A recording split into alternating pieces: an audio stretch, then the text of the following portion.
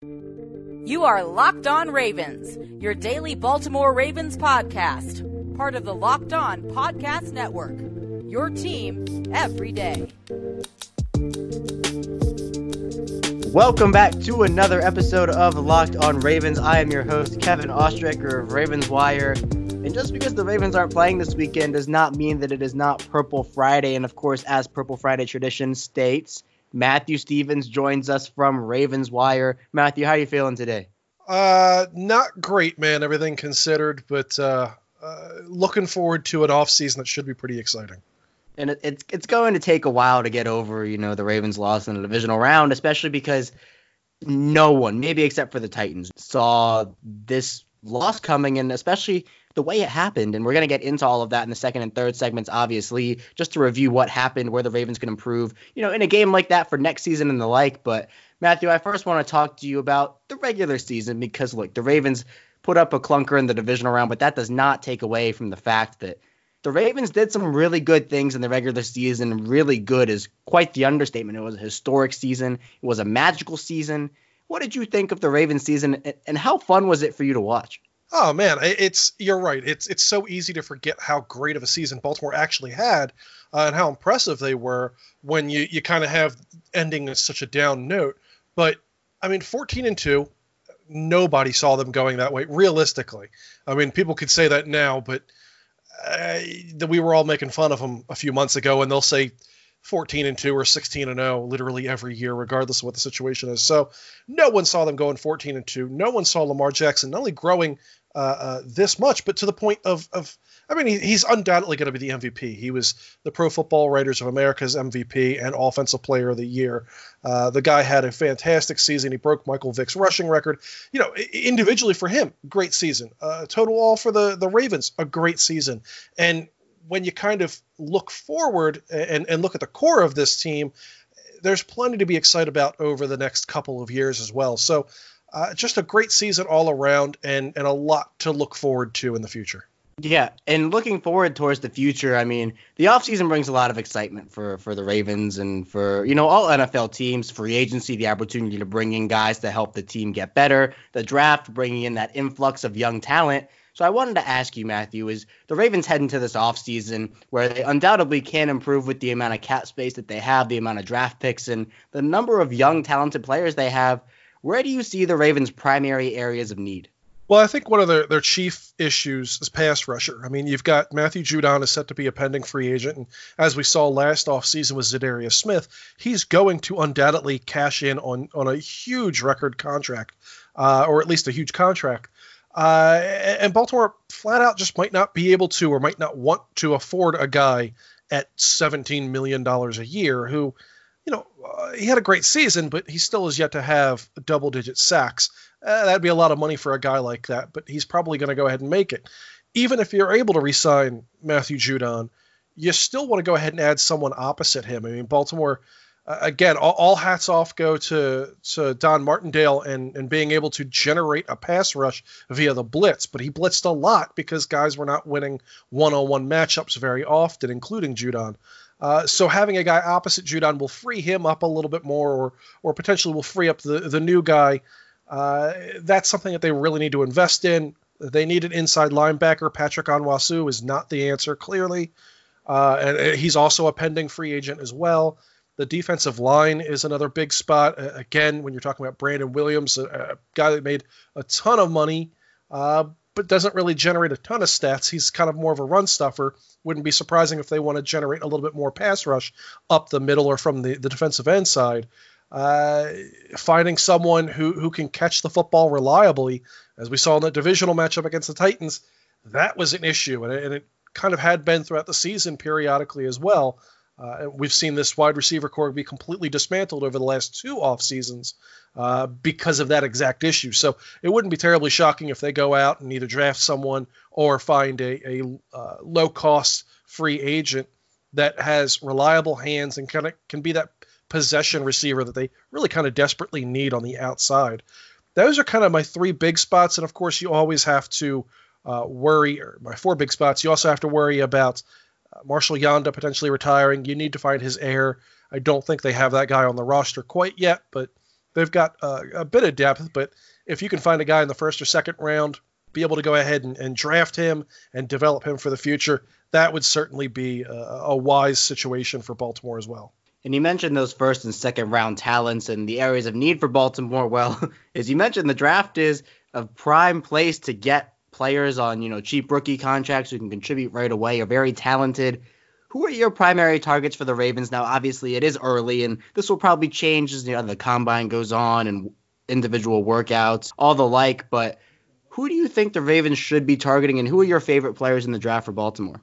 Well, we have to always preface anything with the Baltimore Ravens in the draft by saying they're going to choose the best available player. And while every year we all kind of predict, they're going to go after this, they're going to get this guy is going to be the thing, well, nobody ever seems to be right. And that's because Baltimore kind of lets the board happen, lets the board come to them, and then they choose not based on need, they choose based on the guy that they love the most. And as we saw with Marlon Humphrey a handful of years ago, it's a pick that a lot of people might say, oh, that's weird, you got a bunch of corners already.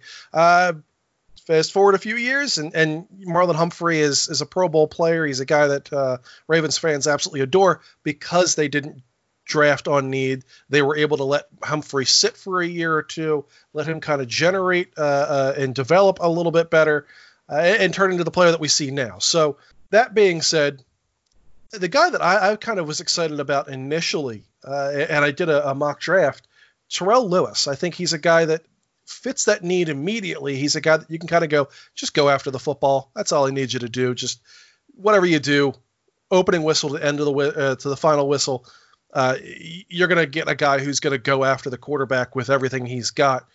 He still needs to develop. He still needs to turn into turn that physical stuff into the mental stuff and kind of combine it together to be a more consistent pass rusher.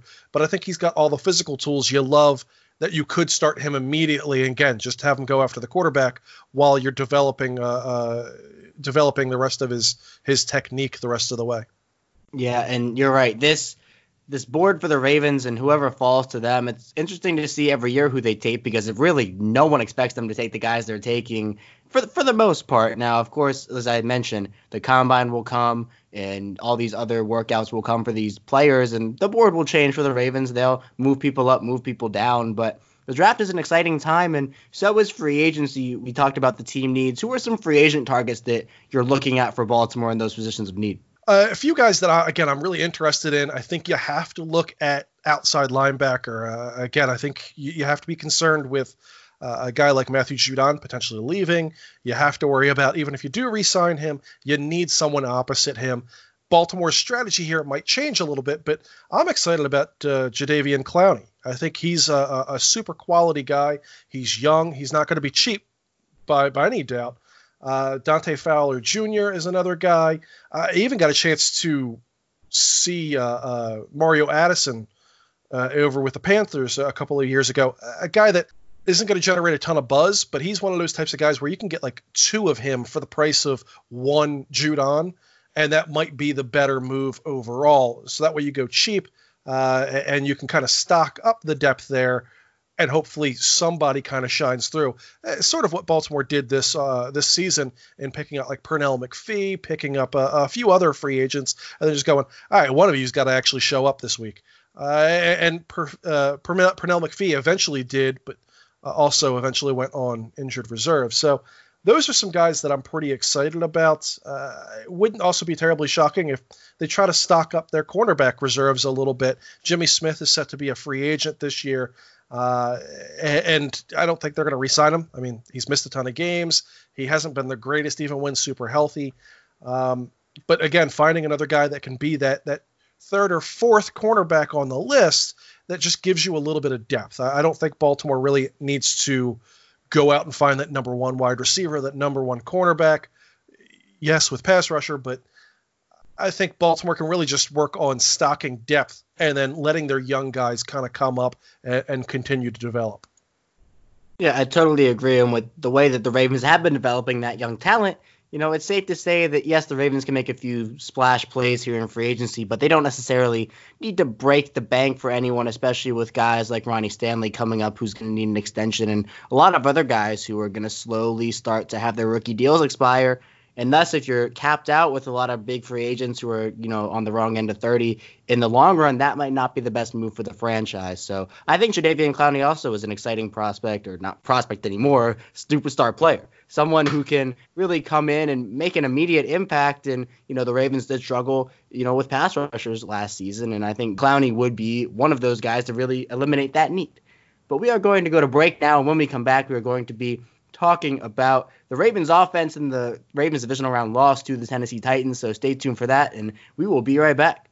Welcome back to the second segment of this Locked On Ravens Purple Friday episode. Kevin Oestreicher still here with Matthew Stevens, and I know this isn't fun to talk about, but it's helpful for everyone to, I think, get an understanding of, how this game went the way that it did, why this game went the way that it did. And Matthew, I'm excited to talk to you and get your opinions here, because this is a game that still somewhat has me confused. Yes, when you look at it, you can really give some assumptions and, put some facts on the board as to why the game did go as it did. But I first want to start off with Lamar Jackson and how you thought he played. He finished 31 of 59 for 365 yards, 1 touchdown, and 2 interceptions, 59 pass attempts for Lamar Jackson, something unheard of. He had something like 70 or 73 dropbacks, I believe.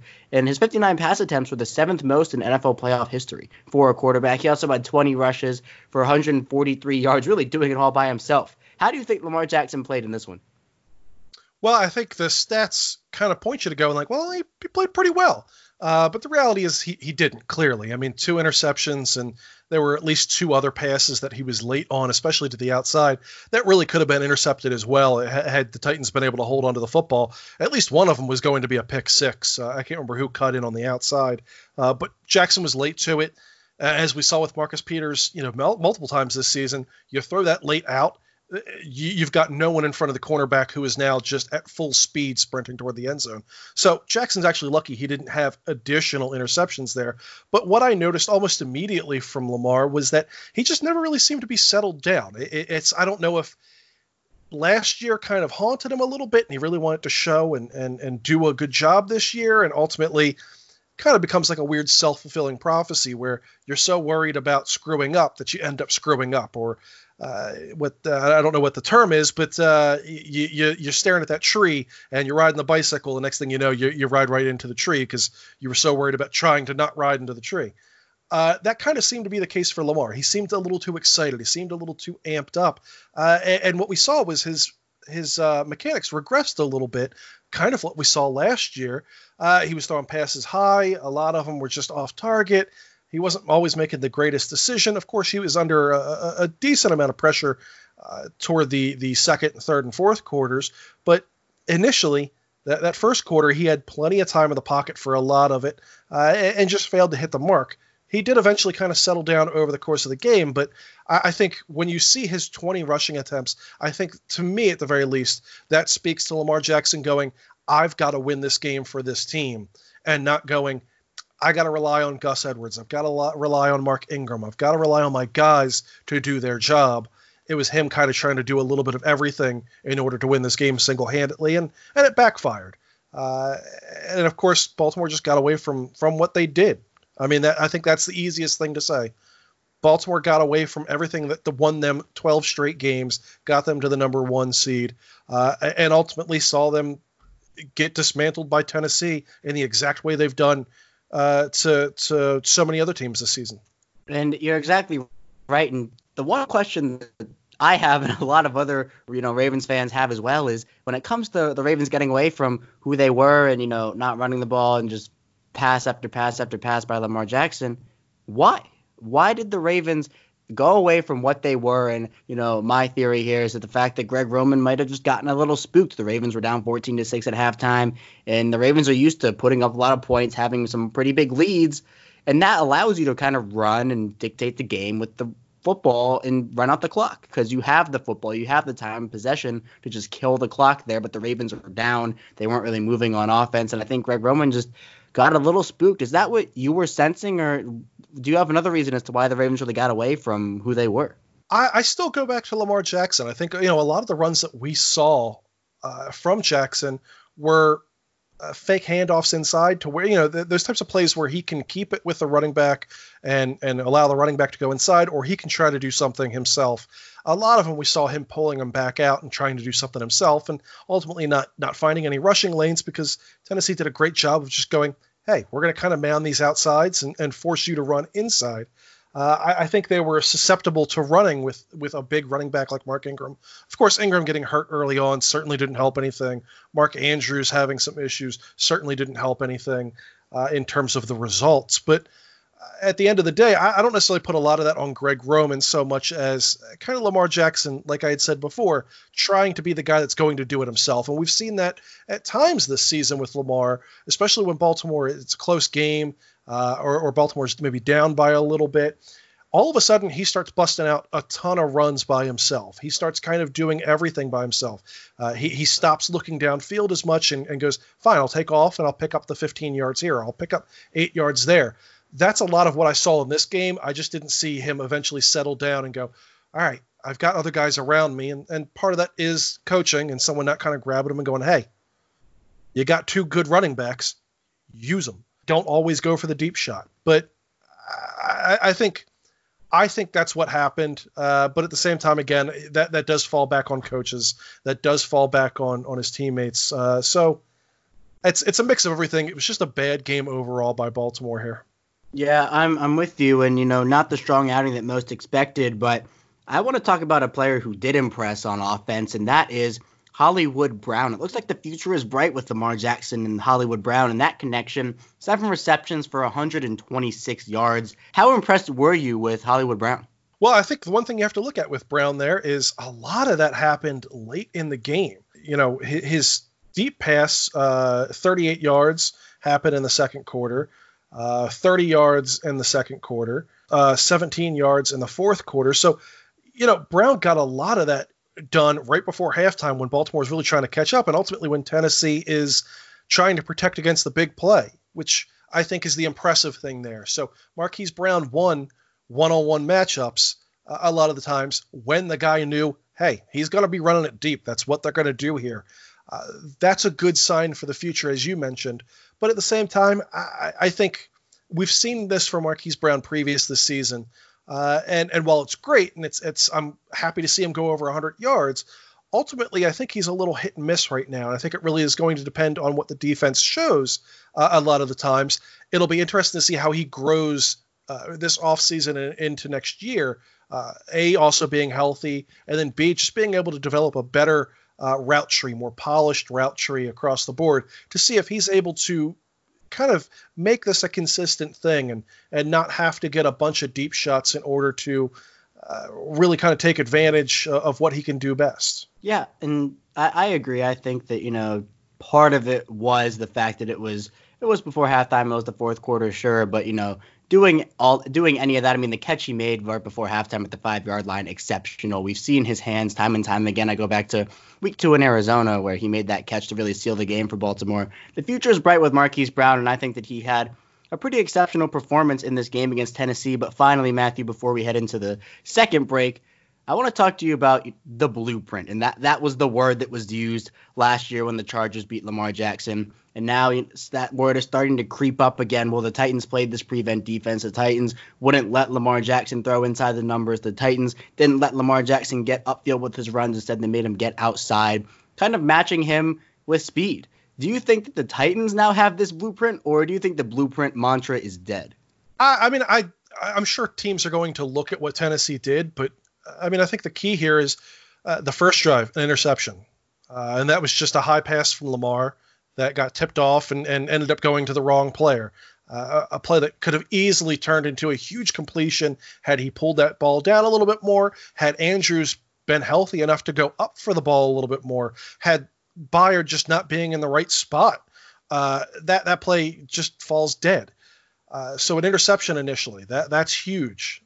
Ends up giving them a touchdown. The second drive ended up being loss on downs, 45-yard line. You're right there by midfield. You go for it, which is a call that certainly can be looked at now with hindsight and going, well, that was kind of a dumb call. Again, that's a touchdown. So you spotted them 14 points almost immediately, and then you end up having a loss on downs at the Tennessee 18-yard line in the third quarter. You have a fumble, you have an interception, and then you end the game with 2 losses on downs after going ahead and putting up 69 and 60 yards respectively in those 2 spots.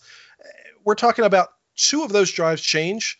You erase 14 points from Tennessee, and you put up potentially 14 points for Baltimore there. This game could have easily been lopsided in the other direction had Baltimore just had a few balls bounce their way. And I think that's the key that a lot of Ravens fans have to take away from this is this wasn't necessarily a bad game plan per se, or just Lamar Jackson did poorly, or just Greg Roman did poorly, or just John Harbaugh, or the wide receivers, or the defense. Everything kind of combined to just turn into the disaster that we saw. But again, 1 or 2 bounces the opposite way, a pass that doesn't get tipped into an interception. All of a sudden, this game's a completely different ball game for Baltimore. So for a game plan or a blueprint, as we saw earlier this season, as we wrote about, you kind of need a little bit of luck in order to beat this team. That's the reality of it. You need luck. You need a hard-nosed defense. You need a team that has nothing to lose and a stout rushing attack. If all those things go right, yeah, you can beat Baltimore. If none of those things go right, you're going to get stomped. If half of them go right, you're still going to lose. That's the reality of it. And if Baltimore continues to play it the way that we've seen them play over the 12 games before the playoffs, they'll do just fine next year, regardless of whatever defense that anyone else wants to go ahead and put up against them.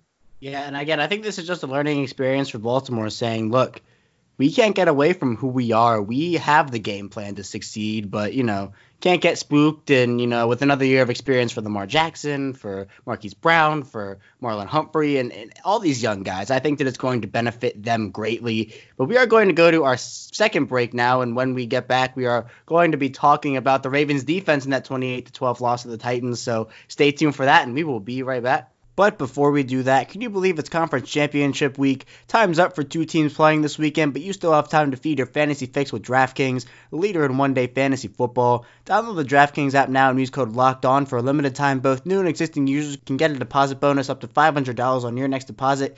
New users, be sure to enter code LOCKEDON during sign-up, and you'll also get a free shot at over $750,000 with your free deposit. That's code LOCKEDON, and you can get a deposit bonus up to $500 only at DraftKings. Minimum $5 deposit required. Deposit bonus requires a 25 times playthrough. Eligibility restrictions apply. See DraftKings.com for details.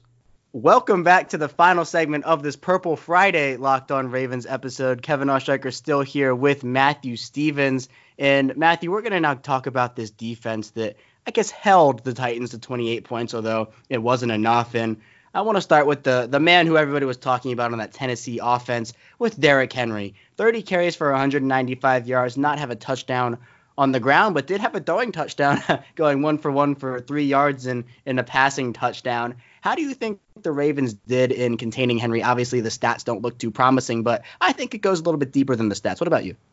Well, as you mentioned, it goes a little bit deeper than the initial stats. 30 attempts for 195 yards. That looks like a lot, and it is a lot in all fairness.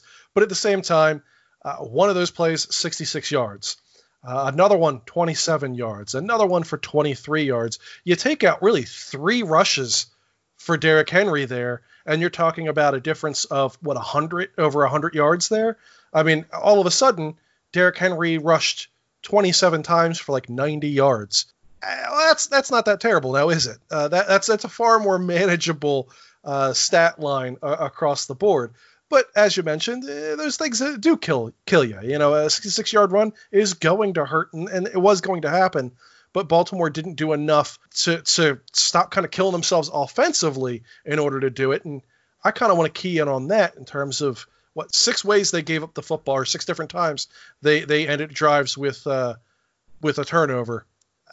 That's going to give Derrick Henry tons of rushing attempts in order to grind the game down and in order to go ahead and put up yards. Yeah, I agree. And, another key point in this game for the Ravens was, limiting Ryan Tannehill. And while he only passed for 88 yards and he had 2 touchdowns, only threw 14 passes, completed 7 of them, 50% completion percentage. How well did the Ravens actually first game plan for Ryan Tannehill, execute that game plan, and, make sure that he wasn't a factor in the game? Well, I think they did a great job. I mean, again, look at that stat line, 50% completion percentage. I'll take that all day long. For 88 yards? Absolutely. If that happens almost in any other game, the Baltimore Ravens win by a landslide. Now, of course, you can say, they had 37 rushing attempts, so that helps. That helps to be able to make sure that Tannehill can only throw 14 times. Derrick Henry, as you mentioned earlier, 1 for 1 for his touchdown. But where the key was that, again, Baltimore put them in prime field position a lot of the time, so Tannehill didn't have to put up a ton of yards in order to have 2 touchdowns. And considering one of those passes was, just a big play, a 45-yard pass to around Marlon Humphrey, that Humphrey just kind of got beat by a little move to the outside, looked over the wrong hip, and that was it. That's going to happen again periodically, but again, we take away that play, all of a sudden it's, 6 of 13 for 43 yards. Again, that's a stat line Baltimore is going to win 99.999% of the time, if you tell me that before the game. So I think they did a pretty solid job of getting to him, of generating a lot of pressure. But as we mentioned last week and has been talked about plenty, Tannehill's really good under pressure. He's able to diagnose things quickly, and Tennessee ensures that he has good outlet valves, as is pointed to the 14 attempts, 7 completions for 88 yards. He has good outlet valves to be able to get rid of the football quickly. That's going to be open, might not generate a ton of yards, but is going to keep the drive kind of moving forward. And that's what you saw. But all of it really does boil down to Derrick Henry and what he did. Yeah, no, I totally agree. Derrick Henry was the X factor in this game, and we were kind of going into it. If Lamar Jackson does what he can do, then Derrick Henry wouldn't be a factor. But unfortunately, Lamar Jackson didn't do exactly that, and thus Derrick Henry became the factor. But I want to talk a little bit, Matthew, about the Ravens secondary. Specifically, Marcus Peters is a guy who really impressed me. He had a lot of heart when he played. I mean, he tackled, and that's something that we kind of talked about, where is Marcus Peters going to be on the field in first and second down obvious run situations? Well, on the second play of the game, Derrick Henry catches a pass, and Marcus Peters diagnoses it, immediately hits him hard, wraps him up, and tackles him, and that was a play for me where I'm like, all right, Marcus Peters is going to have a good game. And he did that. He chased down Derrick Henry on that long run, almost forced the ball out, and then, tried to get the ref to give the Ravens the football back. How do you think Marcus Peters played in this one? I think fairly well. I mean, as you mentioned, he played nearly the entire game, 89% of the snaps, which is solid for your number 2 cornerback. And as you mentioned, he came up there, he tackled well. I think the key ultimately, again, was when you look at the stat sheet, Tannehill only had 88 yards. I mean, if that's the case, clearly Marcus Peters did a solid job, or at least was not the liability that so many thought he was going to be when he was traded to Baltimore back in Week 7 or before Week 7. But a great job, certainly a proof that Baltimore can rely on him to be a starting cornerback next year, and is the reason why they gave him a nice big contract extension accordingly. So I think the future's certainly bright with Marcus Peters over there. And finally, I want to get your opinion on who you thought the Ravens defensive MVP was in this one. I'm going to stick with Marcus Peters, but was there somebody else who you thought had a sensational game and deserves that honor? Man, that's tough. I mean, I'd say Earl Thomas, I think, did a great job. He led the team in tackles, which is a huge thing. He had a sack for 8-yard loss. He really brought it a lot of the time with his tackling and really kind of put a shoulder in there and ensured that if he's taking someone down, that you're going to go ahead and feel it, which is what Baltimore had to do against this heavy rushing offense. I give Earl Thomas a huge hats off for this game, even though it didn't turn out that the way that everyone would have liked. I think Thomas did a great job of playing 100% all the way, all the time. But as you mentioned, Marcus Peters, also a really good option. Only 2 tackles in this game, but ultimately wasn't targeted a whole lot, again, as I'll point out, with Ryan Tannehill only completing 7 passes, and one of them was against Marlon Humphrey for the touchdown. I don't know what more you could want that secondary to really do. Yeah, I'm right there with you. The secondary did a great job. Aside from that 1 touchdown pass, they played exceptional. But Matthew, that's all I have for you today. Thank you again for coming on the show, and it's going to be a wild ride this offseason, and I'm excited to ride it with you. Absolutely, man. I'm excited as well, and there's a lot to look forward to in this team. I know we're all wallowing in it, and we, at least all of us at Ravenswire, certainly still are. And you and I were talking about before, we're all still kind of sore and a little sad, but When you look forward to the future with this team, it is very, very bright, and it's really exciting to be able to look at a huge stash of cash for the offseason and a bunch of draft picks to hopefully fix any of the holes that we saw in this game. Yeah, the future is bright in Baltimore. Don't get it twisted. Don't get it wrong. But we are going to take a 2-day break here, and when we get back on Monday, we're going to be talking about the Ravens offseason a bit more, getting in what happened in the AFC and NFC championship games and more. So stay tuned for that, and I will see you on Monday.